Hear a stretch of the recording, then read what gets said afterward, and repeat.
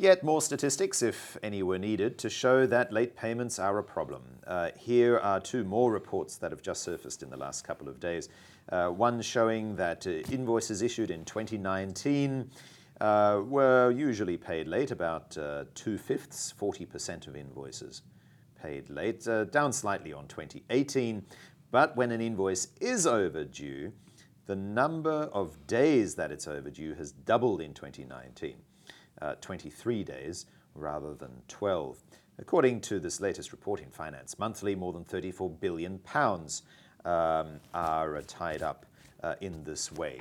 And it dovetails with another report, Simon Littlewood, that we're seeing from the Electrical Contractors Association, ECA, and the UK's Building Engineering Services Association, BESA, which suggests that 47% of SME owners and managing directors had to stop their own salary and in 1 in 10 cases even pay their own staff late because customers were late in making payments. Now, the reason we're picking up these statistics again, and I have to say, Simon, these statistics, even if you don't catch the numbers, how many times have we covered the reports like this? And it's every other month that somebody comes out with a similar sounding report. It's not just that, but I mean, as a serial entrepreneur myself, and I started half a dozen businesses in Singapore alone, I am thoroughly familiar with the situation where you don't have enough cash to pay some critical item, or you have to push it back. If you're lucky, you only have to push stuff back a few weeks and you can keep the lights on. But if you're not lucky, it can get far worse than that. So I fully understand the stress that's caused by this. Yeah. Now, the reason why we're picking up these latest statistics is because the ECA and the BESA have both pointed out, first, the issue of business owners cutting back their own pay or simply not paying themselves, which is one issue that I'd like to pick up. And the second is the mental health issues that result. Abusive payment practices, they say, fundamentally remove the capacity for individuals to feel purpose or value, and that this impacts not only the lives of business owners, but also their staff and their children. I suppose you can't send your son to football classes, or your daughter for that matter, or to ballet classes for that matter, if you don't get paid on time in your small business. So let's pick up the business owner first. Is it actually a good idea to forego your own salary from a business strategy perspective? It's a poor choice. And frankly, if you've planned the thing right, you shouldn't have to do that. Because at the end of the day, you're in business in order to provide yourself with a livelihood, if not some profit as well at the end of the day. And if you can't even do that, and I fully understand the mentality where you feel a responsibility to the people that you're employing and you pay their salary before you pay. I've been there. I think we've all been there. But at the end of the day, it's not a prudent or sustainable strategy. Yeah. No, absolutely not. Because before long, your spouse will notice. And if things aren't right at home, they're hardly going to be right in the office as well. But then what choice do you have? I think it's important to differentiate between, if the issue is getting paid on time by your customers or by your head contractors, then there are two kinds of issues. One is an issue where they have the money but they're choosing not to pay you. And that's probably most of the issues. And what we know, because we deal with these issues all the time, is that there are changes that you can make to the nature of your relationship with a customer who has the money to pay you to ensure that you're the first in line to get paid. That's what Riyadh was all about. But the problem occurs where they simply do not have the money.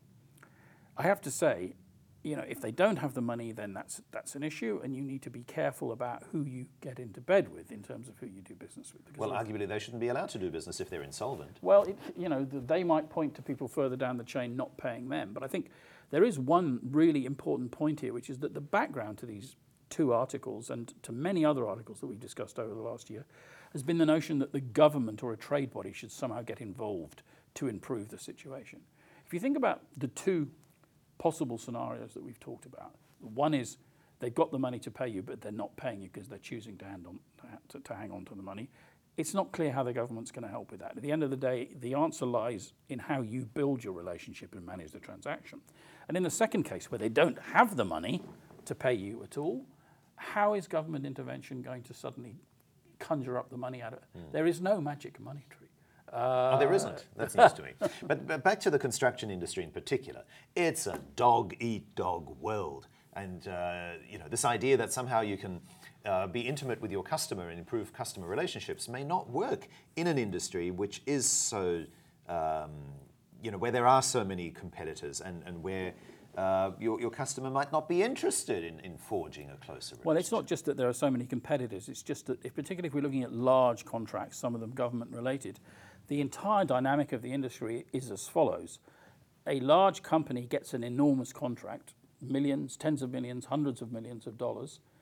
Its objective is to hang on to as much of that money as possible and to subcontract all the work, or most of it, to companies that in total are going to cost less than they're earning. And the more they can squeeze those companies, the more profit they will make. And squeezing those companies comes out in terms of what they actually charge, but also in terms of when they actually pay.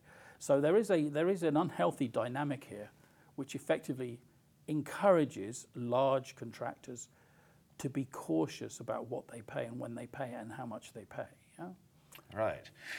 So what's the solution for government then? Instead of legislating, thou shalt pay your subcontractors, maybe they should have separate tender processes for all of these and get paid directly. Part of the answer lies in the procurement process. That is, you look at the economic health of the people that you're doing business with, and you make stipulations about who they may do business with, the limits to who they're allowed to subcontract to, and what is required from a subcontractor in terms of its balance sheet and in terms of its track record. Now, in some parts of the West, that's fairly common. It's much less common in Southeast Asia, where there tend to be a far more fly-by-night outfits and far less regulatory pressure on large companies and government-related companies to monitor the people that they do business with. It's far less regulation in general. Yeah. Okay, so we've talked about the legalities of it and the procurement process. Back to the mental health issues and this idea that as a business owner you need to pay everybody before yourself, and we've already touched on that briefly, that's not such a good idea, but you may not have a choice. When push comes to shove, would it be better to let go of a few people so that you do have money left over to pay yourself and others? Well, I think we come right back to this point, and the point is that nobody goes into business in order to be an expert at cash flow, and in particular at billing and collections. If I'm a builder, or whether I'm an electrical contractor or a roofing contractor or a cement mixer owner or whatever I am, or a trucker, the fact of the matter is that's what I'm good at, and that's what I like to do because I chose to do it. But at the end of the day, there is a certain amount of discipline required in terms of the way that you understand and forecast your cash flow needs, wherever you are in the supply chain, whether you're north or south. So at the end of the day, you need to understand when you're likely to get paid and how much you're likely to get paid, and then based on what working capital you have in the company and your expectations, realistic expectations, not pie-in-the-sky expectations. It's amazing how many companies work on the basis that a cash flow is the same as a profit and loss account. By that I mean that if you build something in 1 month, you're going to have the money in 1 month. Well, the reality is you have all the costs of doing business in a month. Very often you won't get much of that money for 1 month, 2 months, 3 months. So how do you survive during that period? Companies, particularly small companies, are very bad at understanding that working capital dynamic and planning for it. And it comes down to either having enough working capital in the company, or being able to access borrowing, or, as you said, cutting your costs to a level where you can actually sustain them based on the money that is likely to come in and when it's likely to come in. Companies are very bad at this. Yeah. So just one final point then on the mental health issues, and I'd say we've all been there, where you lie awake at night cursing a particular customer who's letting you hang for a particular check for a long period of time.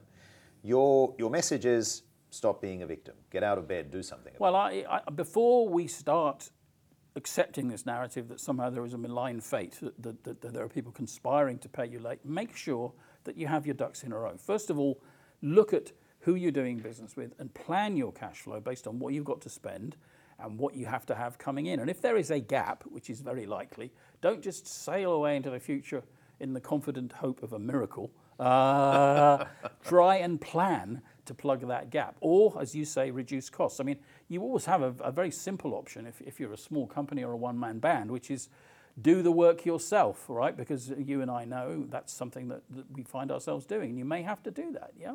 And then only actually take on the extra resources when you've actually got enough cash in the bank to do it. But avoid the victim narrative, because in many, many, many cases, There will be things that you can do in terms of planning and then in terms of intimacy and execution to ensure that you do get paid on time by simply being better at managing the relationship and managing the payment than many of your competitors, who are very likely to be like you in terms of a reluctance to grapple with these issues and a lack of skills. Yeah, and I think it's sad that anyone should suffer mental health issues as a result of this, and I quite understand that it does go on, but very often there are a number of relatively simple things that you can do that will prevent that. Yeah? On that happy note, happy 2020, Simon, and may there be lots of peace, love, and harmony between you and your customers in the new year, and may you always have your invoices paid on time. Amen.